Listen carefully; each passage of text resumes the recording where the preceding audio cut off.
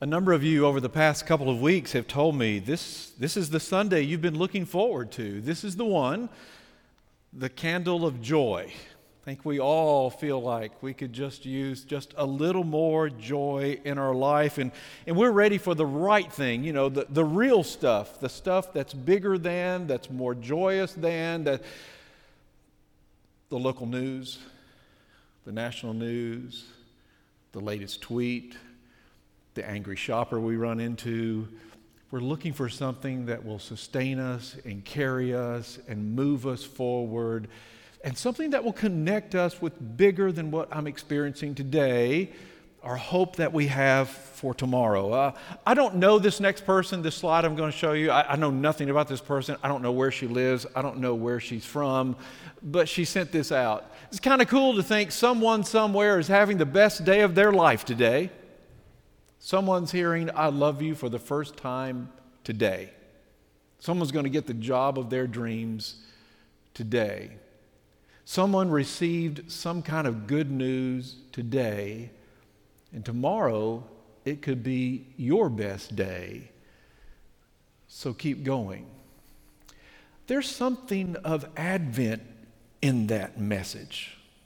There's something about Advent joy in that message. There's something there that we can't quite see or can't quite grasp. Some good news. For God so loved the world that He gave His only begotten Son. So who knows what might happen today in your life? We have two Advent texts from Scripture this morning that I want to focus on, and at first they don't quite fit together. At first they don't really seem about joy, and at first the two of them don't fit together, and yet I think you'll see the wisdom in the church long ago choosing those two texts for us today. The first one is from Isaiah chapter 61, and I think you'll remember the words. If not from Isaiah, you'll remember our Lord Himself using these in the first sermon that we have from Him. "The Spirit of the Lord God is upon me," or as one translator puts it, "the breath of my Lord God is upon me. Because the Lord has anointed me. He has sent me to bring good news to the oppressed, to bind up the brokenhearted, to proclaim liberty to the captives and release to the prisoners, to proclaim the year of the Lord's favor and the day of vengeance of our God, to comfort all who mourn, to provide for those who mourn in Zion, to give them a garland instead of ashes, the oil of gladness instead of mourning, the mantle of praise instead of a faint spirit. They will be called oaks of righteousness, the planting of the Lord to display His glory. They shall build up the ancient ruins. They shall raise up the former devastations. They shall repair the ruined cities, the devastations of many generations. For I, the Lord, love justice. I hate robbery and wrongdoing. I will faithfully give them their recompense, and I will make an everlasting covenant with them. Their descendants shall be known among the nations, and their offspring among the peoples. All who see them shall acknowledge that they are a people whom the Lord has blessed. I will greatly rejoice in the Lord. My whole being shall exult in my God, for He has clothed me with the garment of salvation.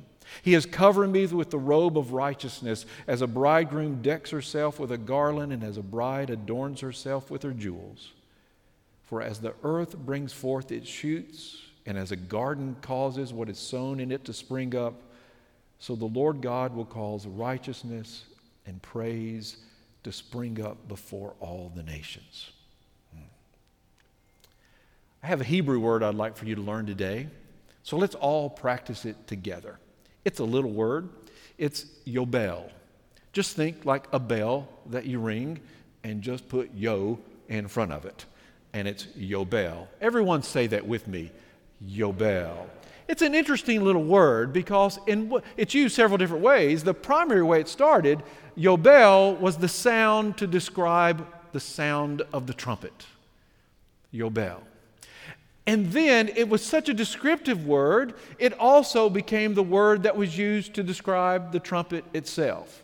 And it wasn't just good enough to describe the word of the sound of the trumpet or the trumpet itself, but it also became the word that designated one particular day when the trumpet is sounded, and that is the day of Jubilee. And this text is linked to the day of Jubilee. And for those of you who fell asleep during Sunday school, it goes like this. God brings His people into the promised land, and it's an agrarian society, and it works like this. Every 7 years, everybody gets a rest. Everybody gets a break. Everybody takes just a big, deep breather. The land rests. And you don't plant that year. And then you do a cycle of 7 of those, 49 years, if I do my math correctly. And the 50th year is the year of Jubilee, and it is a joyous year, and the Yobel is sounded, and it sounds Yobel, and everyone celebrates. And by the way, here's how the word is spelled. If you transliterate it into another language, it begins with a Y or a J sound, and in the middle there's a B sound, and at the end there's an L sound. And by the way, there's a Y or J and a B and an L, and it's where we get our word Jubilee. In the year of Jubilee, all debts are canceled. Maybe you were sick one year and you couldn't harvest and you went into debt. Maybe you waited just a little too late to plant and it didn't work out. Maybe you made some bad choices. This was God's plan for the people and the land. Once in a lifetime, it all starts over again. Once in a lifetime, the land goes back to the families, to the clans, to the promise that was made, God bringing the people in. Once in a lifetime, everything breathes again, and they rejoice. And we have all kinds of questions about the year of Jubilee. A couple of weeks ago, and I was wasting some time online, I found an image. A parent had taken a picture of their child's homework, one part of the homework, the way the child answered that question. And here's the question. Write a 7-digit number that has the digit 6 in the 10,000th place. This child is going to do just fine in life. When the parent questioned the child said, and I quote, "This way I didn't have to think too hard." I like this kid. This kid's going to be fine. The teacher, however, needs to word the problem a little better, And often when we read Scripture, we begin with our questions. And it takes a while until we start asking even better questions. And when it comes to the year of Jubilee, when it comes to that incredible text in Isaiah 61, the questions usually go like this. Well, how often did they actually observe the year of Jubilee? What if I loaned money to someone 1 year before the year of Jubilee? Do they have to pay it back?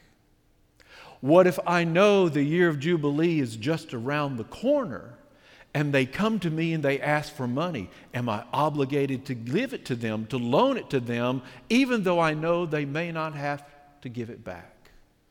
What if I've just taken possession of someone's farm because of the debt that they owe? And so we have all of those kinds of questions. And eventually, we get to better questions. And I think a better question to ask about Isaiah chapter 61 is, what does the year of Jubilee reveal? What does it say about God's character and God's heart? After we get past the details, after we get past the debt questions, after we get past what do I have to pay back or what does somebody owe me, when do we finally get to the question about God's intentions for the year of Jubilee? What does it say about God's dreams for what it means to be the people of God or to live together in community? That God desires to restore everyone and everything to its proper place. That life in the community of faith doesn't consist in getting more, but in sharing well. That life in the community of faith doesn't consist in getting more, but in sharing well. You think as a child that the real joy of Christmas is what you get on Christmas Day, until you become an adult and you realize the real joy is in giving. And Advent joy resounds behind and through Isaiah 61. You can hear it in the Yobel trumpet blast. Because the year of Jubilee is about faith and trust. I'm not a farmer. We had a huge garden. I hope never to have one again. But in that ancient society, think of the faith that it took when your God says, the year 7, you don't plant and you don't harvest. I've got this. You're going to harvest enough in year 6 to get you through year 7 and to carry you again until you harvest and you start the cycle again. And think of the faith and trust that it would take in a once-in-a-lifetime year of Jubilee that would say, your debts are forgiven and your family gets to start again.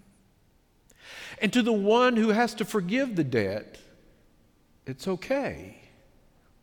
I've got this. This is going to reestablish and redefine community in a way you haven't dreamed, but in a way that God has dreamed. So hear the words of Isaiah 61 for you on this Advent Sunday when God says, I've got this. Pandemic, anxiety, worries about travel, loved ones, your children, what's going to happen at college and universities.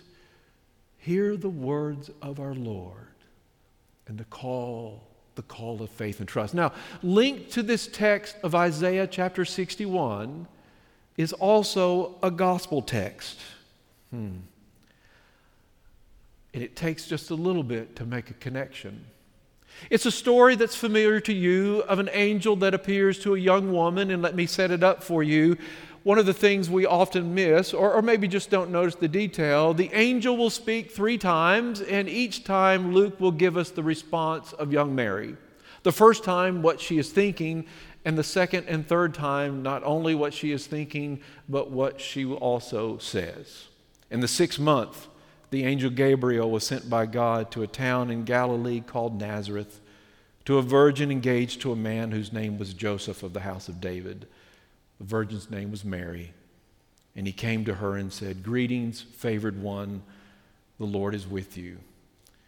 And now we know what she thinks. She was much perplexed by his words and pondered what sort of greeting this might be. And his second statement.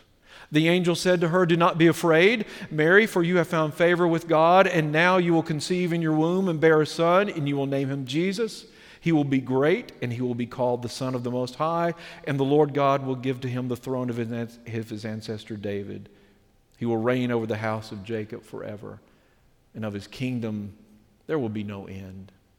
And now Mary's response, "How can this be, since I'm a virgin?"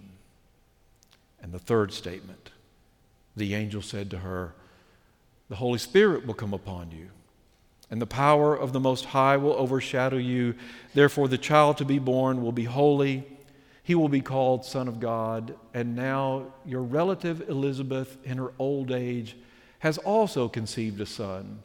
And this is the 6th month for her who is said to be barren. For nothing will be impossible with God." And Mary's response, "Here am I, the servant of the Lord. Let it be with me according to your word." Then the angel departed from her. and we have questions. The questions usually go like this. Well, we like Mary's first question, how can this be? Haven't heard of this before, haven't seen this one before. And then we have other questions, like how old was Mary?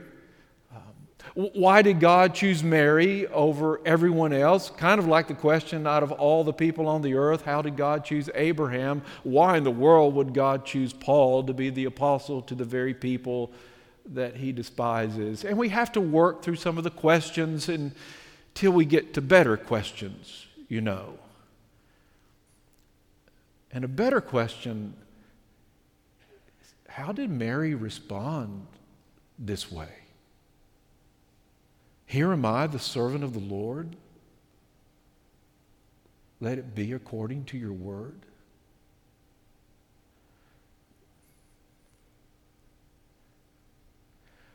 Or maybe an even better question is, how am I responding to God's call? The Spirit of the Lord is upon me, and He has anointed me to bring good news. The breath of God is upon me. And when God breathes on you, it may be gentle at first, but it seems to come in like an incredible gale force, and life gets turned upside down. And somewhere in the midst of a life that's going to be turned upside down, try explaining this to family and fiance, neighbors. And in a life that's about to be turned upside down, Mary will break out in joyful sound. Susan Sparks is with Madison Avenue Baptist Church in New York City, New York. And I came across a list that she created I thought I'd share with you. It's the 10 Commandments for Advent joy. And they go like this. Thou shalt not worry. Life is not a holy contract in which God says, I'm going to protect you from everything.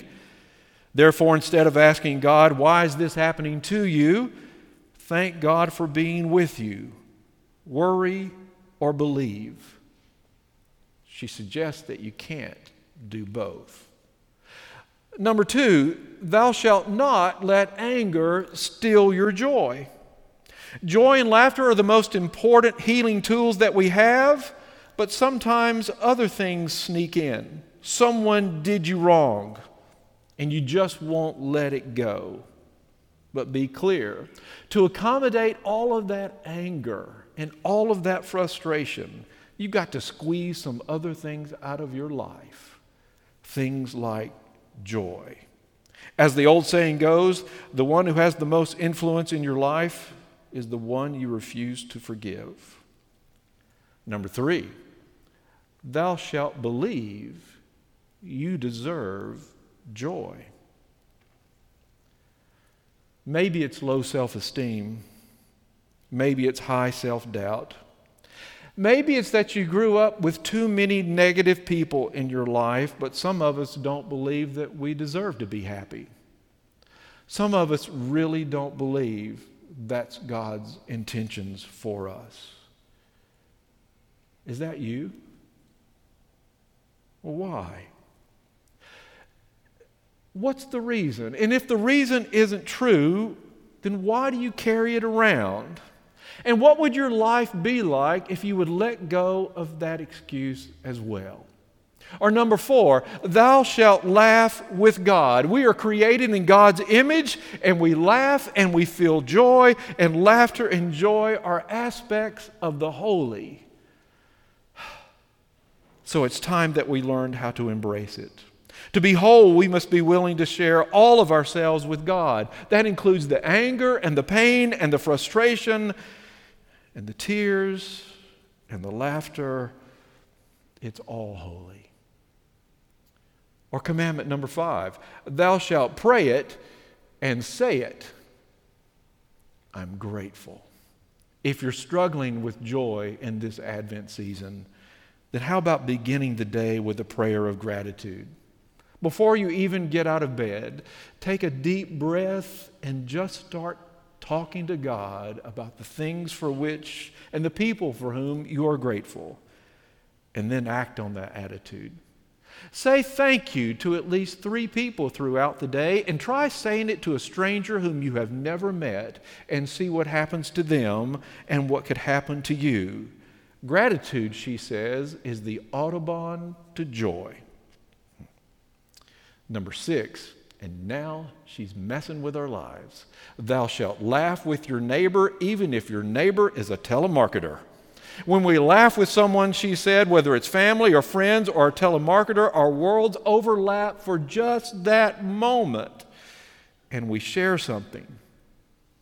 She suggests that you can't hate someone with whom you've laughed. Maybe we should experiment with that one this week. All right, this next one, if you know me at all, you know I'm going to have a deep problem with this next one. Number 7, thou shalt laugh and eat chocolate and chili peppers. Yeah, so this is the reasoning.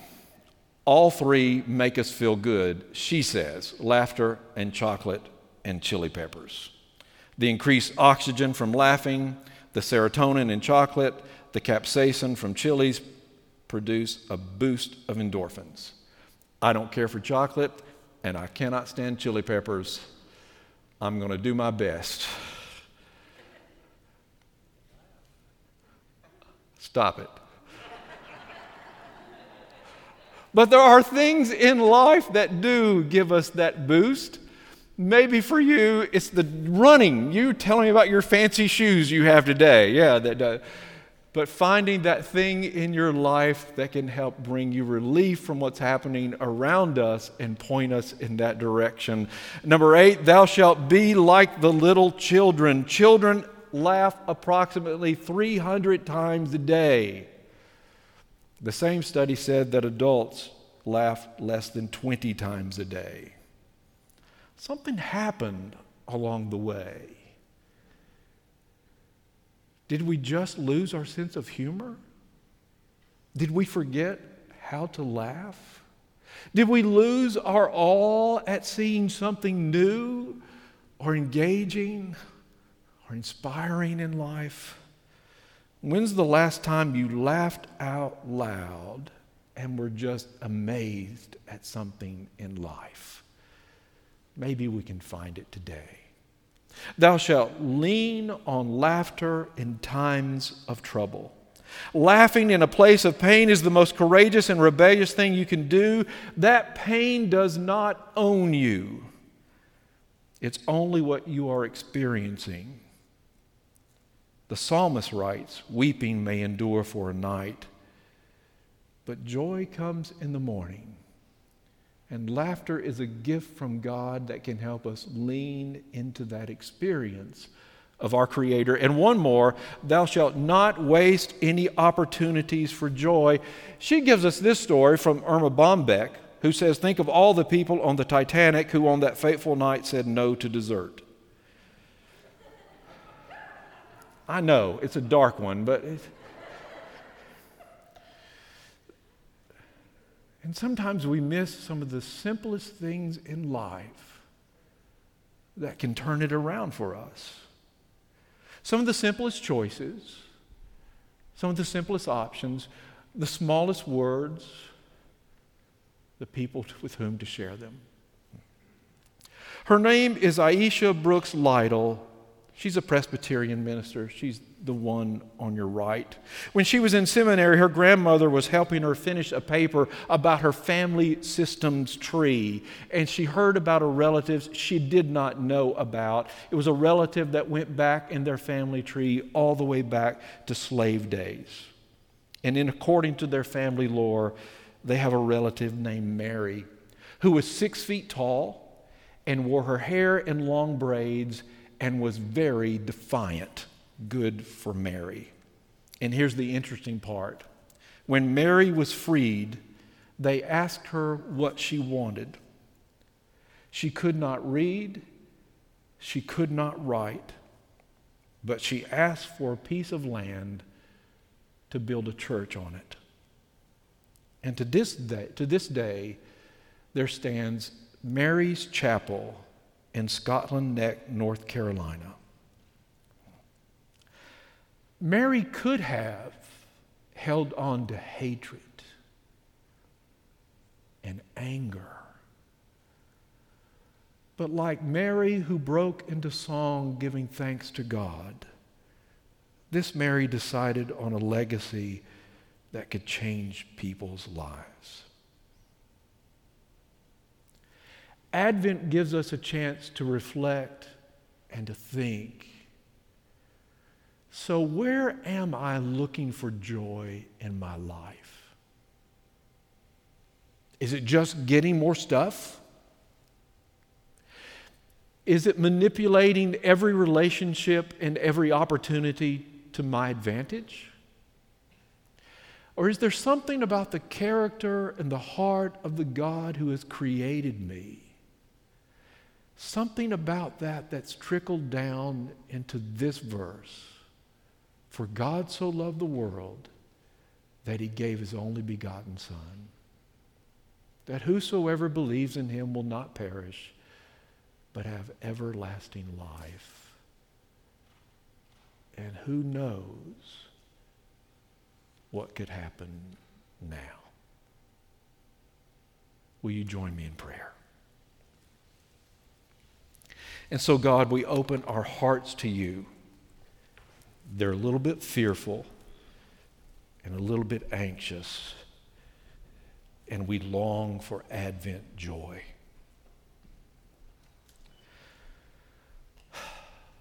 Will you fill us with hope that you have not abandoned us or our neighbors or our community or our world? Will you fill us with joy that we have good news to continue sharing?